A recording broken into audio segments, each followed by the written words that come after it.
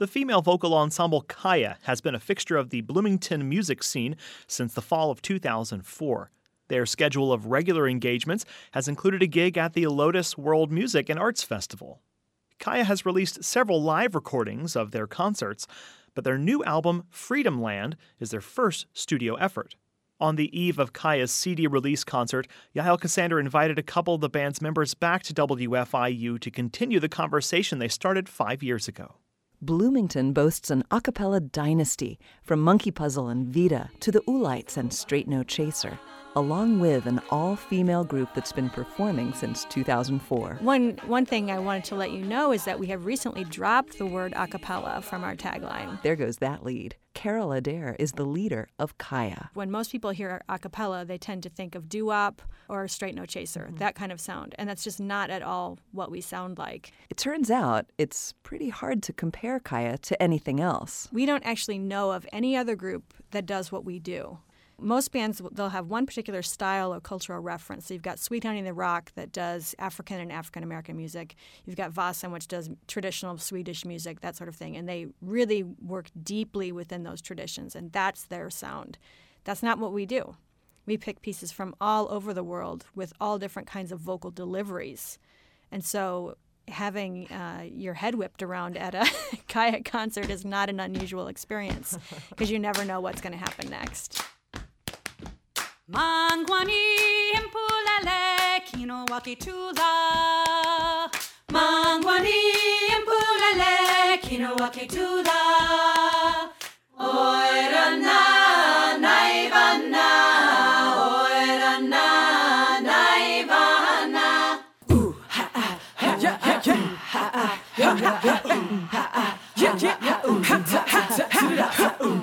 On this album, we sing in 12 different languages, and the entire Kaya repertoire encompasses 28 languages. It is diverse enough that we have difficulty categorizing ourselves. So our tagline is world music from the raucous to the sublime, and that means anything goes to a certain degree.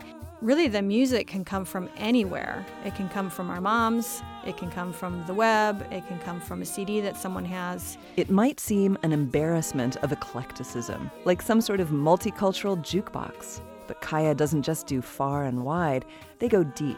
So that it is not just some kind of tossed salad of a cappella. Right. Amy Jackson has sung in Kaya for 6 years. When the group is considering incorporating a song into their repertoire, they'll research it extensively. Take the song Lulops, which one Kaya member first heard performed by the group Paroplapi at the Lotus Festival several years ago. Nobody knows what the lyrics mean, really. It's in Occitan, which is an obscure language in southern France. It's actually a dying language. We've been able to find the lyrics translated into French. So we've got English translation of the French, but we don't know the actual meaning in Occitan because, of course, it's very difficult to find anyone who actually speaks the language. But just by looking at the French, it's so intense. It's a very powerful piece. It's a very political piece. It's about an oppressed people rising up against their oppressors.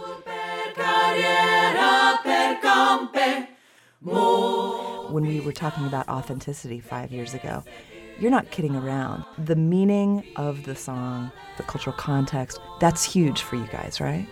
Right. Though we do have this definite creative tension between authenticity and Kayifying a song. We talk about Kayifying it by making it our own. We do a lot of research on YouTube and on Wikipedia to understand the cultures where these pieces come from, but we never try to represent ourselves as speaking for these cultures. So we tailor the sound to what our vision is for that particular piece. Kaya's vision for a piece might be informed by personal stories or current events. So in the case of Lulops, when we started working on that, that's when the Arab Spring was happening.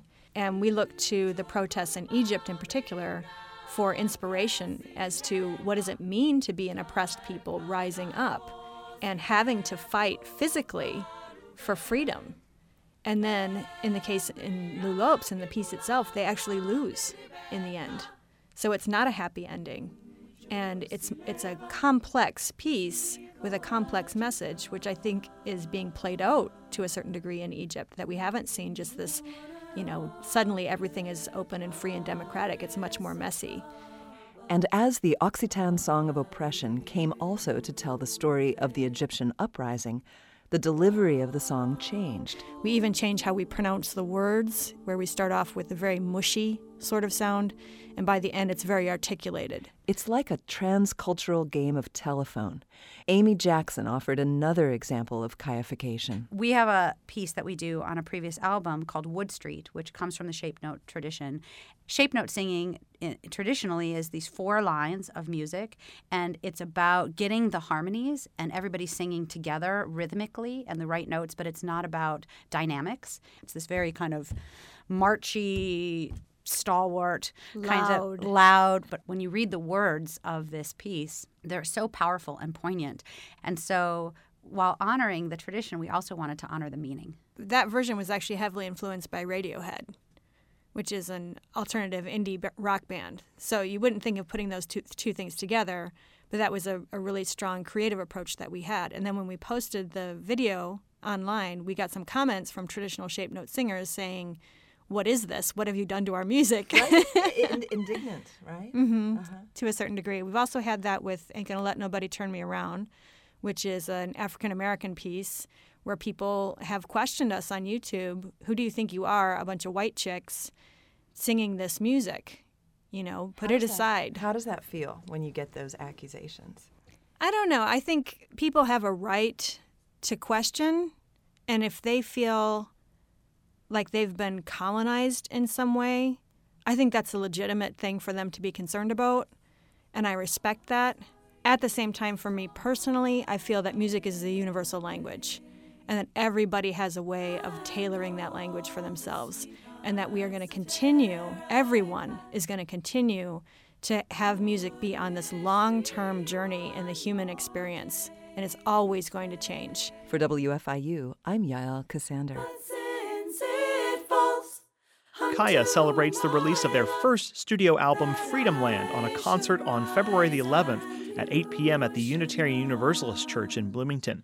Tickets are available at the Buskirk-Chumley box office. Find a link to Yael's 2007 conversation with the women of Kaya on our website, wfiu.org/arts.